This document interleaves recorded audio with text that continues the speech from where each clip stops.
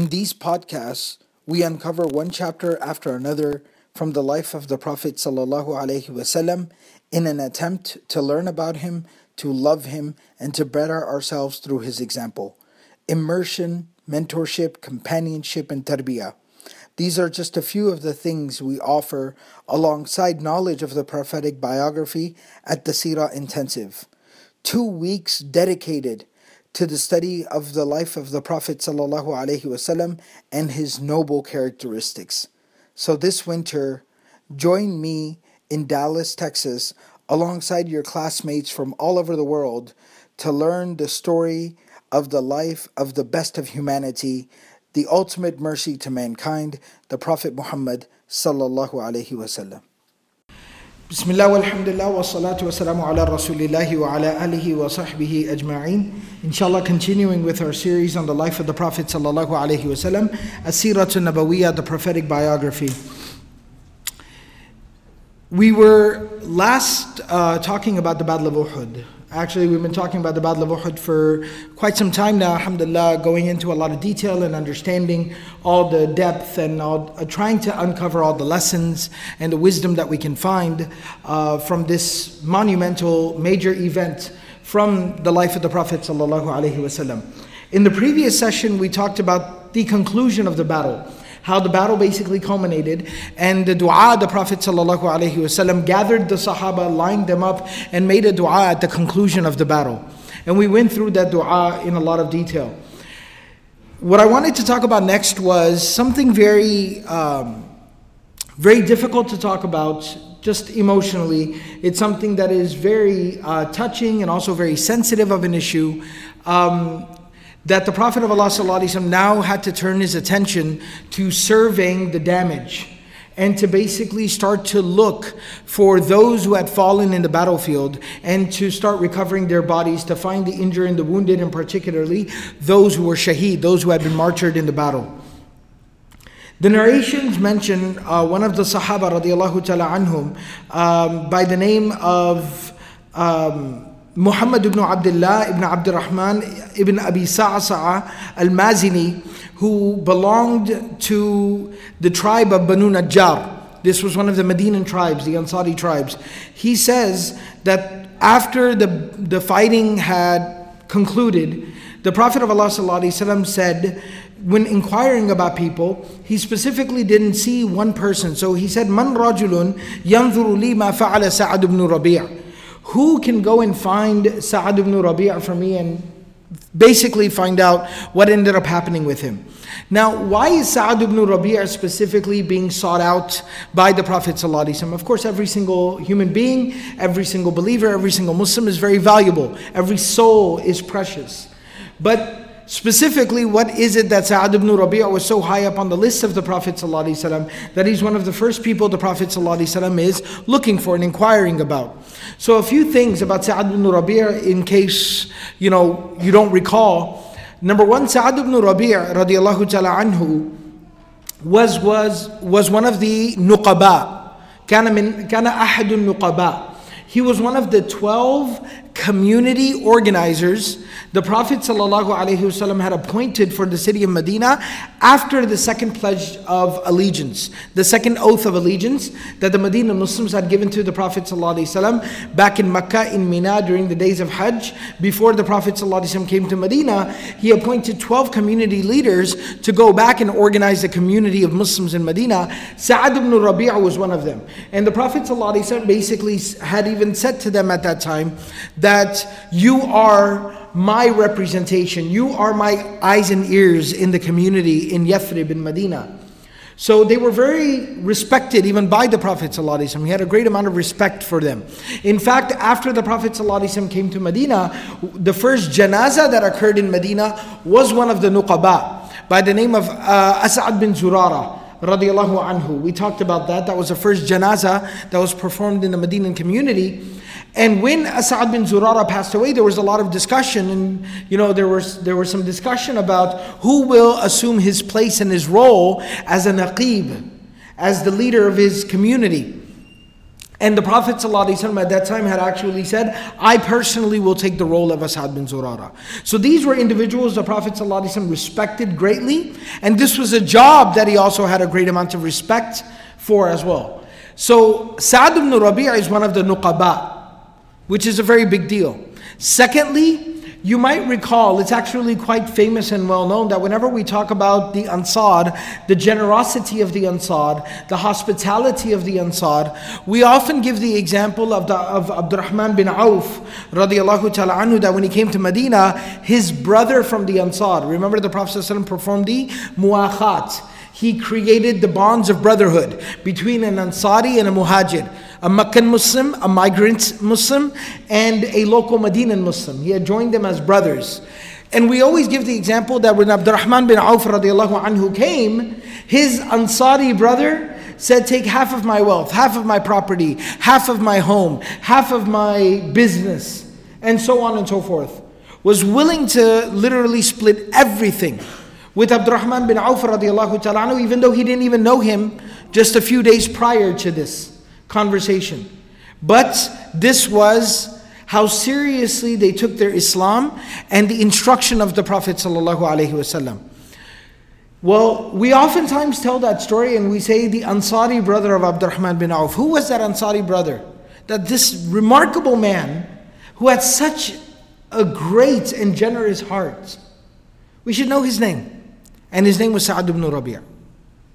Right? So he's somebody that obviously you can tell from his character, he must have been very appreciated and beloved to the Messenger of Allah sallallahu alaihi wasallam. So the Prophet sallallahu alaihi wasallam inquires, Man rajulun yanduru li ma fa'ala Sa'd ibn Rabi'. And he doesn't even say yanduru lana. Who can go and find out for us what happened with Sa'd ibn Rabi'? No, who can go and find out for me? I personally need to know how is Sa'd. So, أَفِي الْأَحْيَاءِ هُوَ أَمْ فِي الْأَمْوَاتِ? Is he living or is he amongst the deceased? So one of the individuals from the Ansar, he volunteered himself and he said, Ana ya Rasulullah, I will go and inquire, O Messenger of Allah. And there are two narrations. One of the narrations which is mentioned by Ibn Kathir, rahimahullah ta'ala, he says that the man who went and looked for Sa'd ibn Rabi' was Muhammad bin Maslama. Muhammad ibn Maslama was the same individual who was involved in the situation of Ka'b ibn al-Ashraf, for reference. And however, Abu Umar, in his Isti'ab, another early classical work of the Seerah, he actually says that the one who went and looked for Sa'd ibn Rabi' was Ubay ibn Ka'b radiallahu ta'ala anhu. And similarly, Allama Suhaili says the same thing in Ar-Rawd al-Anf, that it was Ubay ibn Ka'b. However, Ibn Kathir rahimahullah ta'ala says, Wallahu a'lam, both narrations seem to be valid. So it could be that both individuals went off to go look for Sa'd ibn Rabi'. Maybe that's the reconciliation between it. However, regardless of that fact, whoever it was, he says that Inna Rasulullah sallallahu alaihi wasallam amarani an anzura fil ahya'i anta. So he says, I came across فوجده جريحا في القتلى. I found Sa'd ibn Rabi'. He was fatally wounded and injured. His body was lying amongst a pile of dead bodies. He was lying amongst a pile of dead bodies of Muslims, but he himself was not deceased yet. But he had suffered a very serious fatal wound. وَبِهِ رَمَقٌ. And there was a spear that was sticking out of him. And so I realized, seeing the seriousness of his injuries, that it doesn't look like there's a good chance that he'll survive. However, I sat down, I kneeled down next to him, and I said to him, Inna Rasulullah sallallahu alayhi wa sallam amarani an anzura fil ahya'i anta fil amwat. The Messenger of God, peace and blessings be upon him, the Prophet sallallahu alayhi wa sallam himself has instructed me, has commanded me to look for you, whether you are amongst the living or amongst the dead. فَقَالَ أَنَا فِي الْأَمْوَاتِ. He says, I am practically amongst the dead. I don't think I'm going to make it. So he says, but in these last few moments and breaths that I have, I need you to take care of something for me. Now, you can imagine what somebody would do in that scenario, in that situation. Sa'd ibn Rabi' radiallahu ta'ala anhu, he says, فَأَبْلِغْ رَسُولَ اللَّهِ صَلَّى اللَّهُ عَلَيْهِ وَسَلَّمَ عَنِّي السَّلَامِ. Please deliver my salam to the Messenger of God صلى الله عليه وسلم. وَقُلْ لَهُ إِنَّ سَعَدَ بْنَ رَبِيعَ يَقُولُ لَكَ. And please say to him that Sa'ad ibn Rabi' says to you, O Messenger of Allah, جَزَاكَ اللَّهُ عَنَّا خَيْرَ مَا جَزَى نَبِيًّا عَنْ أُمَّتِهِ. That may Allah subhanahu wa ta'ala reward you on our behalf better than any reward Allah has ever given to any prophet on behalf of his ummah and his followers. وَأَبْلِغْ قَوْمَكَ عَنِّي السَّلَامِ. And ask the Prophet ﷺ to deliver my salams to the rest of my people, the ummah. وَقُلْ لَهُمْ. And he says, then address the rest of the companions, the Muslims, address them on my behalf. And say to them, إِنَّ سَعَدَ بْنَ رَبِيعَ يَقُولُ لَكُمْ. Sa'ad ibn Rabi' has a message for all of you. إِنَّهُ لَا عُذْرَ لَكُمْ عِنْدَ اللَّهِ إِنْ خُلِصَ إِلَى نَبِيِّكُمْ وَمِنْكُمْ عَيْنٌ تَطْرِفُ. He says that you will have no excuse before God if people are able to get to the Messenger of Allah sallallahu alaihi wasallam, and amongst you there is still an eye that blinks. He says, ثُمَّ لَمْ أَبْرَحْ حَتَّى مَاتَ. And he says, I was still kneeling down next to him, holding his hand, that he gasped and he breathed his last. فَجِئْتُ النَّبِيَّ صَلَى اللَّهُ عَلَيْهِ وَسَلَّمْ فَأَخْبَرْتُهُ خَبْرَهُ. So I came to the Prophet of Allah sallallahu alaihi wasallam, and I told the Prophet sallallahu alaihi wasallam, and I communicated and relayed the message that he had entrusted me with. This was the love and the respect and the reverence that the Sahaba had for the Prophet sallallahu alaihi wasallam. Right? And even though I had intended to go through quite a bit, there's a lot we have to talk about here in terms of the body of Hamza radiallahu ta'ala anhu, and some of the important considerations, the overall issue of, the Prophet sallallahu alaihi wasallam performing the janazah or not of the shuhada of Uhud, and exactly some of the discussion and the issues there. And I know that, alhamdulillah, yesterday we had some of our very respected scholars and community leaders, addressing basically the events of a couple of days ago, the shooting in Garland and things like that. And so alhamdulillah, they probably did a much better job than I would be able to do. However, in light of this, because I feel it necessary to mention this, and I know that this gets recorded and sometimes people are listening to it later, so if somebody's listening quite later, I apologize if it feels kind of misplaced. But we recently, when I'm delivering this session, we had the incident in Dallas, Texas here, where some individuals, unfortunately, in poor choice and poor taste, and actually, quite frankly, out of hatred and ignorance, put together a little event. Calling it an event is even giving it too much credit.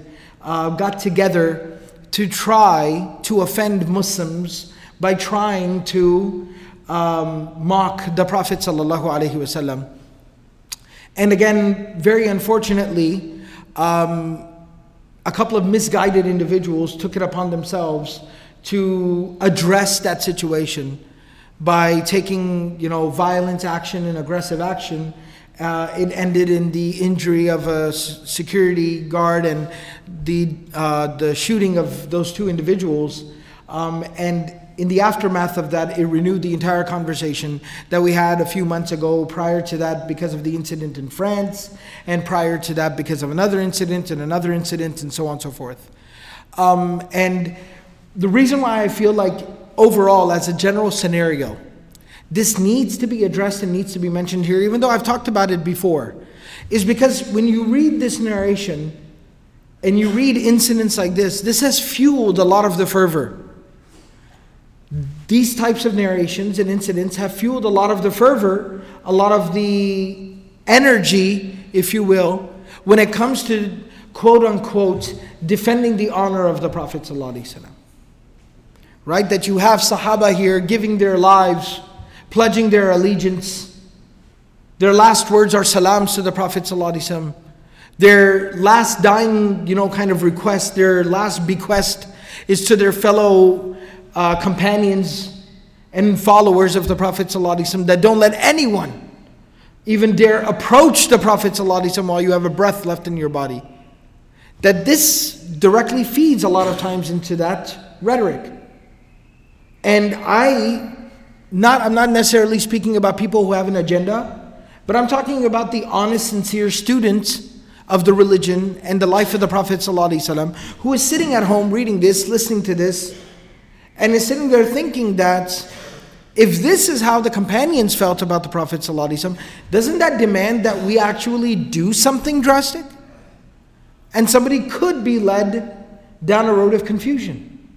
So it's important for us to be able to answer these questions. Because we don't do ourselves any favors when we just dismiss, no, that's crazy. You can't do that. That's wrong. Well, it is correct to say that it's wrong, but I need an explanation as to why it's wrong. I need someone to explain to me how to contextualize this, how to understand this. And so one of the things that we talk about is that, and that, we emphasize, my teachers emphasize to me, I try to emphasize to our students, and, my teachers emphasize to them, and it's a part of our tradition. And this is why the proper study of the religion is so important. From teacher to student. The passing on of the tradition and the understanding of the text. The text will be preserved and will continue, but the understanding of that text needs to also be transmitted. And that's what's so profound about the saying of the Prophet ﷺ, where he says that knowledge will leave not by the text itself disappearing. We have the text much more preserved today than we have had at any time throughout Islamic history. You could not eradicate, even if you tried to, the Quran from this world today. It's just everywhere. It's on every device. It's in every home. So you couldn't. The authentic ahadith, the sunnah of the Prophet ﷺ is so well documented and preserved and replicated and published. You couldn't, if you wanted to, distort it or eradicate it. But the Prophet ﷺ, of course, having that foresight, knowing from Allah subhanahu wa ta'ala that would be the case, is still saying knowledge will leave this world. But he explains how knowledge will leave this world, that the text won't disappear. But the people of knowledge will be taken away, and they won't be followed by a similar people of understanding. Ulama, people of knowledge and the fear of Allah subhanahu wa ta'ala, and the depth and the understanding of the knowledge. And that should tell you something. That there will come a time, and may Allah protect us all, that the text will be there, but there will be no understanding of the text. And that's what we fear. And that's why we're all gathered here, and sitting here and listening, and trying to understand, all of us together. Right? So the understanding is very important. So one of the things that we understand is that no singular ayah speaks in isolation or in contradiction to the rest of the Quran. And no singular hadith or event from the life of the Prophet ﷺ speaks in isolation or in contrast, right, in contradiction to the rest of the life of the Prophet ﷺ and the sunnah of the Messenger of God. It just doesn't work that way. We've never understood it that way. In fact, something I've mentioned here before, Ibn Taymiyyah rahimahullah ta'ala, he says that even when you study specifically, when you study ayat of a similar topic, like a thematic study of the Quran, where you're going to go through and read all the ayat of qital and jihad, of military engagement and warfare, you have to not only know each and every single ayah addressing that topic, but you have to know the sequence in which they were revealed. And you have to be able to study it in light of the sequence in which it was revealed. And then in the sequence in which it's compiled. And then piece all of them together. And then come to a very sophisticated conclusion on the issue and the topic. Right? This is some serious work. And so when we look at the life of the Prophet ﷺ, we see that to what extent was retaliation against, disrespect or even offense against the Prophet ﷺ, to what extent was it practiced and was it legislated? And so what we actually find is, and this is part of the methodology of some of the earliest scholars who interpreted the religion, such as Imam Abu Hanifa, rahimahullah ta'ala, and others, who basically said that you not only have to look at all the ayat or all the ahadith on a subject, but then you also have to look at how many ayat are saying one thing and how many ayat are saying another thing. How many ahadith are saying one thing and how many ahadith are saying another thing. And that also highlights to you what is the norm and what is the rule and what is the exception. What is the rule and what is the exception? So when we look in the life of the Prophet ﷺ, everything from forgiving to ignoring to responding verbally to counteracting with ideas and thoughts, that how many examples of that do we have? By the hundreds throughout the life of the Prophet ﷺ. And how many examples do we have of him actually taking some type of serious, military, state-sanctioned action against a problematic individual? Right? And you find one or two examples of that amongst hundreds of examples of the complete opposite.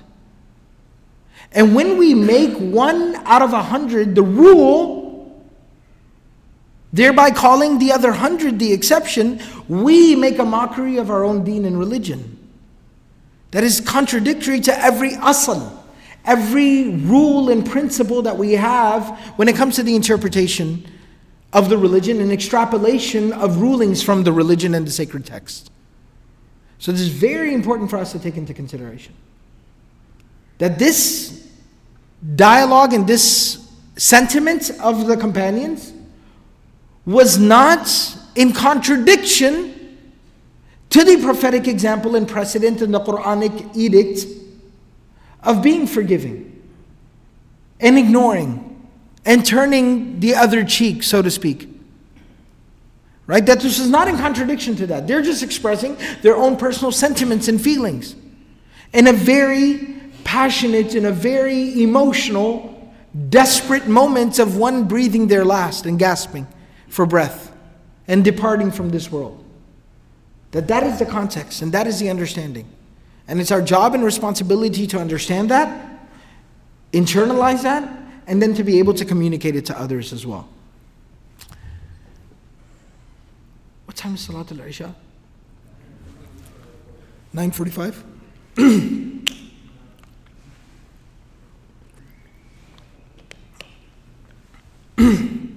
Excuse me. So we'll go forward just to talk about the next situation, since we do have, alhamdulillah, some time.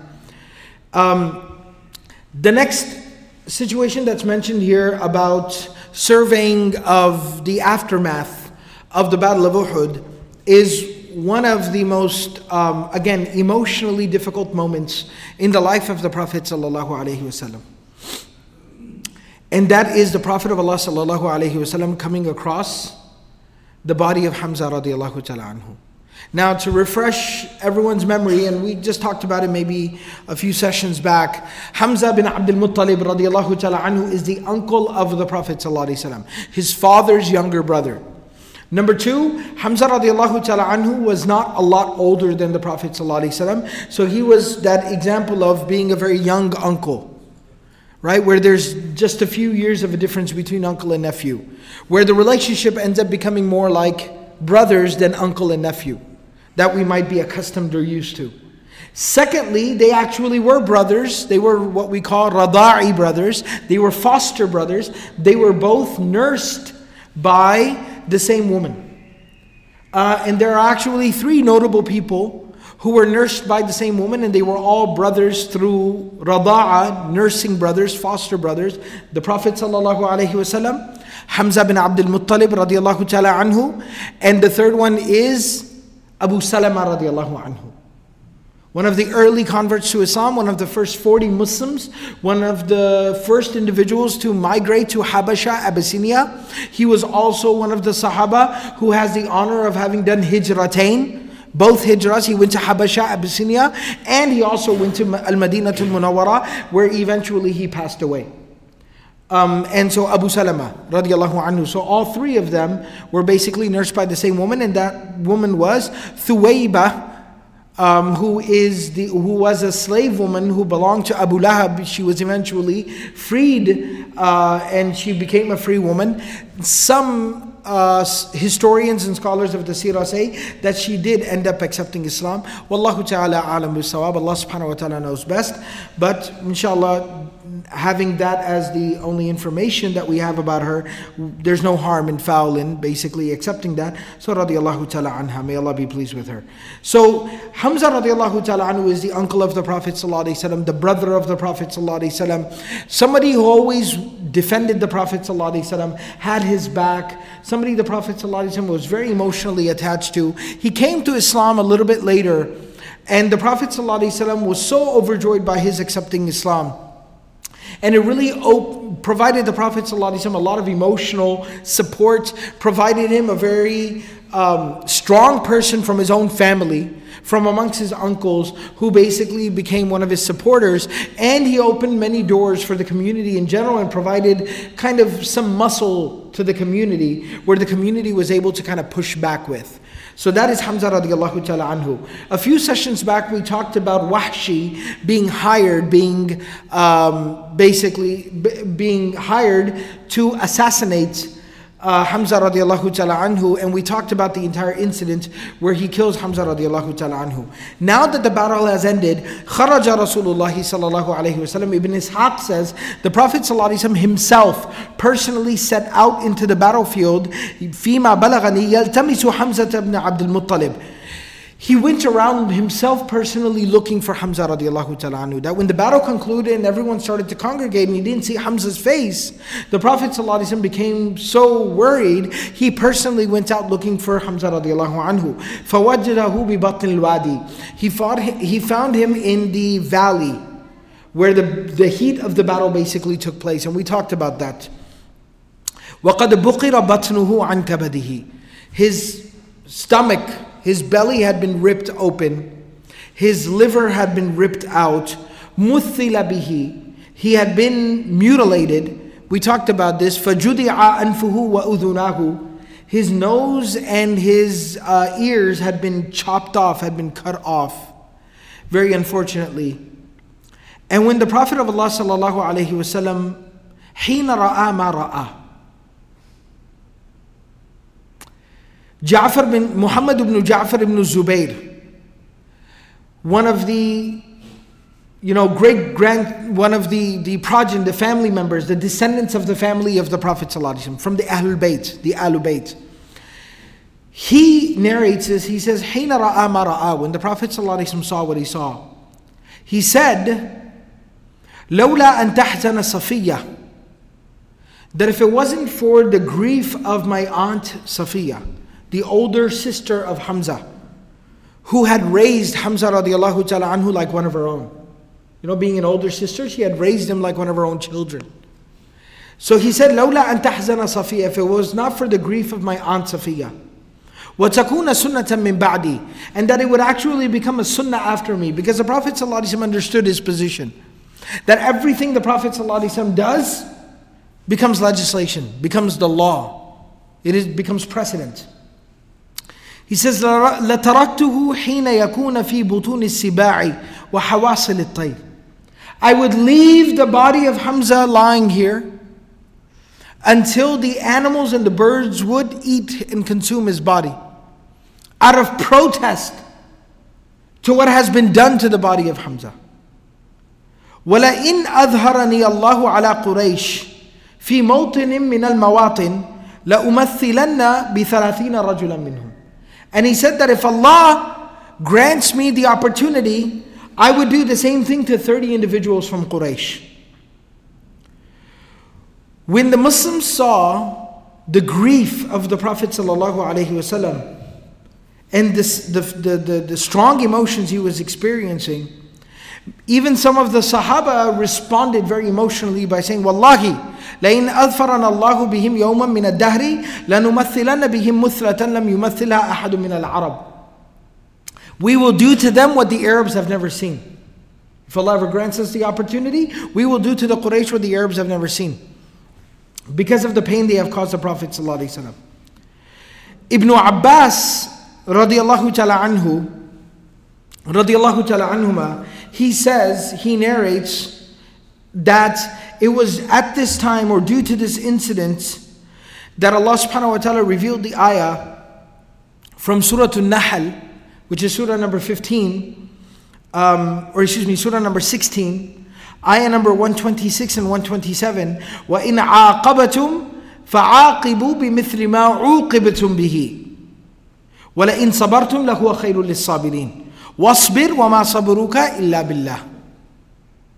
That Allah subhanahu wa ta'ala said to the Prophet ﷺ that if you retaliate, then retaliate in accordance with what they have done, with what has been done to you. If you choose to retaliate, then retaliate completely in accordance with what has been done to you.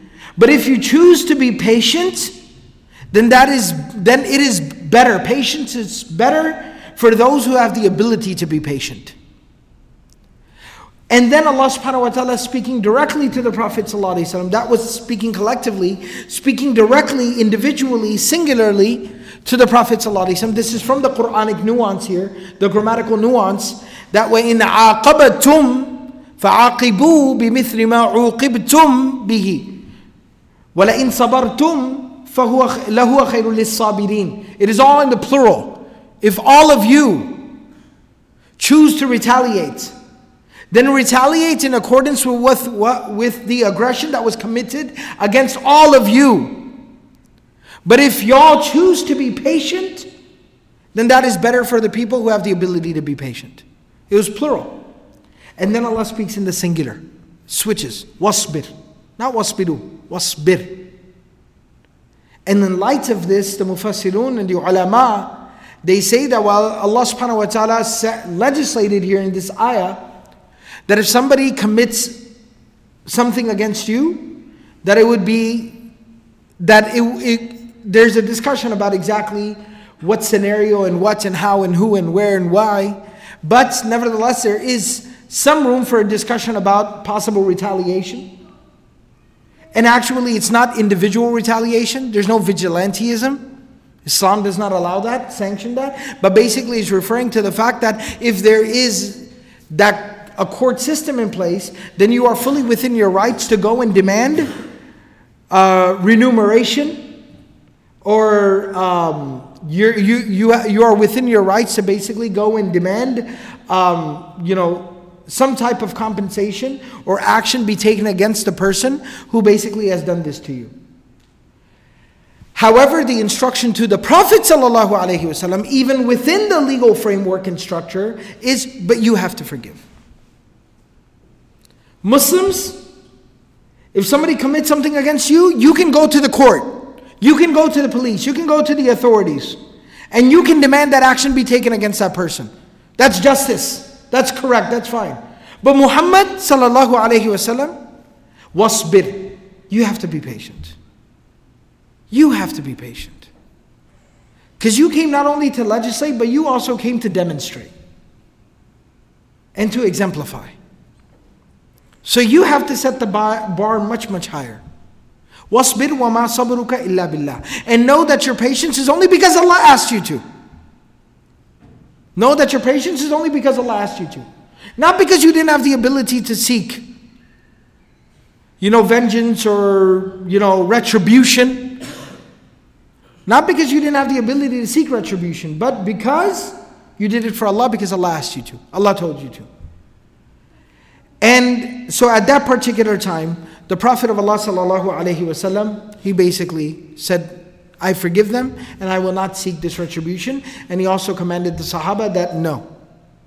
However, so this is the popular narrative that you'll find in many of the books of Seerah and the books of Tafsir. Ibn Kathir, rahimahullah ta'ala, being a scholar of the Seerah, historian, a muhaddith, a scholar of the Tafsir of the Quran. All right? Ibn Kathir rahimahullah ta'ala, who has every right to basically have his own opinion in this and ijtihad in this issue, he says that these ayat of Surah An-Nahl, these are Makkiyah. These were revealed in Makkah. Uhud is happening in Medina. 3 years, in the 3rd year of the Medinan era. in the Medinan period. فَكَيْفَ يَلْتَئِمُ هَذَا مَعَ هَذَا وَاللَّهُ أَعْلَمُ. He says, I do not see the correlation, the connection. So Ibn Kathir rahimahullah ta'ala basically says, I am skeptical about the validity of the narrations that mention that the Prophet ﷺ had this strong feeling and said that I would mutilate these people. I would seek vengeance against 30 of their people if I had the opportunity. That he says, I am skeptical about the validity of these narrations. And this is a function within Usul al-Hadith that is basically called ta'leel. Ta'leel. That sometimes there is a strong enough of a more, you can say, scholarly or academic reason to cast doubt that while there might not be something explicitly problematic in the chain of narration, there might not be something explicitly problematic surrounding the narration, but the subject and the tone of the narration itself is something that so drastically contradicts every other instruction in the religion that the scholars validly cast doubt on that particular narration. Right? And Imam Tirmidhi rahimahullah ta'ala is basically the expert of this particular science, and many other scholars like Imam Bukhari points out ta'leel in certain areas. Imam Dhahabi, Ibn Hajar, rahimahumullah ta'ala, Imam Nawawi, and many others have basically also practiced this discipline. It's very, very difficult. Only the highest caliber and level of not just muhaddith, but also kind of a scholar who is a mufassir and also a philosopher of the religion is basically able to come to these types of conclusions. But nevertheless, Ibn Kathir rahimahullah ta'ala, he says, I find this entire explanation to be deeply problematic. And so he casts doubt on it. He ends with, Wallahu ta'ala a'lam. Allah knows best ultimately, but nevertheless, just for one's information, in case if you even come across this conversation, then know that it is not absolutely conclusive and its authenticity is not completely agreed upon. All right, so it would be completely valid and fair to not even, to maybe even see a problem with the authenticity and the authority of this particular incident and narration. And he further then mentions a couple of other narrations to solidify, bring his point home. He mentions another narration that is narrated by one of the teachers of Imam Bukhari, Humayd, that narrates from Al-Hasan al-Basri rahimahullah ta'ala from Samura, that مَا قَامَ رَسُولُ اللَّهِ صَلَّى اللَّهُ عَلَيْهِ وَسَلَّمَ فِي مَقَامٍ قَطُّ ففارقه حتى يأمر بالصدقة وينهى عن المثلة. ما قام رسول الله صلى الله عليه وسلم في مقام قط. The Prophet صلى الله عليه وسلم never set camp at a place, which basically means the Prophet صلى الله عليه وسلم never went on a military campaign, on an expedition. He never went for a battle. That prior to leaving the place of the battle, the battlefield, except that the Prophet ﷺ would command all the Sahaba to give charity, to give sadaqah, to serve as an expiation, a removal, a washing away of any sins that might have been committed in the course of the battle. So he would command them to give sadaqah as washing away of the sins. And number two, وَيَنْهَى عَنِ الْمُثْلَى. And the Prophet ﷺ always, in every single battle, forbade the Sahaba from ever engaging in mutilating of any bodies. Haram, la yajuz. So this also demonstrates the fact that it does not seem appropriate that that would be something said by the Prophet of Allah sallallahu alaihi wasallam. All right. Nevertheless, of course, when the Prophet of Allah sallallahu alaihi wasallam saw the body of Hamza radiallahu ta'ala anhu, the narration Ibn Hisham mentions this, very, very powerful. He says that the Prophet ﷺ وَقَفَ النَّبِيُّ صَلَّى اللَّهُ عَلَيْهِ وسلم عَلَى حَمْزَةٍ. He stood over the body of Hamza radiallahu ta'ala anhu for quite some time. Just looking at him, just taking it in. It was very difficult. And he said, لَنْ أُصَابَ بِمِثْلِكَ أَبَدًا. لَنْ أُصَابَ بِمِثْلِكَ أَبَدًا. I will never ever again suffer a loss like the loss of you, O Hamza. This is the greatest loss of my life. And he says, مَا وَقَفْتُ مَوْقِفًا قَدْتُ أَغْيَضُ إِلَيَّ مِنْ هَذَا. That this is the most tragic moment of my life. To see you here like this. To see what they've done with you and to you. And then the Prophet ﷺ said, Ja'ani Jibreel. That just now, Jibreel alayhi salam came to me. فأخبرني, and he informed me, أن حمزة مكتوب في أهل السماوات السبع. That Hamza's name has been written in the seven heavens. And it is written there, Hamza ibn Abdul Muttalib Asadullahi wa Asadu Rasulihi. That Hamza, the son of Abdul Muttalib, is the lion of Allah and the lion of His Messenger. And at this particular time, the Prophet ﷺ also had to deal with the situation of Safiya radiallahu ta'ala anha, the aunt of the Prophet ﷺ, the older sister of Hamza, who was like a mother to Hamza radiallahu ta'ala anhu, and even to the Prophet ﷺ. That the Prophet ﷺ, he told Zubayr radiallahu ta'ala anhu, Zubayr ibn al-Awwam radiallahu anhu, who was the cousin of the Prophet sallallahu alaihi wasallam. He told Zubayr radiallahu ta'ala anhu, and Zubayr was the son of Safiya. He was a cousin of the Prophet ﷺ because he was the son of Safiya. The Prophet ﷺ specifically told Zubayr radiallahu ta'ala anhu that I want you to keep your mother Safiya away from here. I want you to keep your mother Safiya away from here. I don't want her to see Hamza radiallahu ta'ala anhu, her brother Hamza, in this particular condition. So after a while, after they're basically surveying the situation, and the Sahaba gathered kind of around the Prophet ﷺ, kind of watching him mourn Hamza radiallahu ta'ala anhu, they saw in a distance that a woman was basically walking towards them. أقبلت امرأة تسعى. She was walking very quickly towards them. So some of them started to say, Al-mar'a, al-mar'a. There's a woman coming, there's a sister coming. Zubayr radiallahu ta'ala anhu says, I recognize from a distance, أنها أمي Safiya, that this is my mother Safiya. فخرجت أسعى إليها.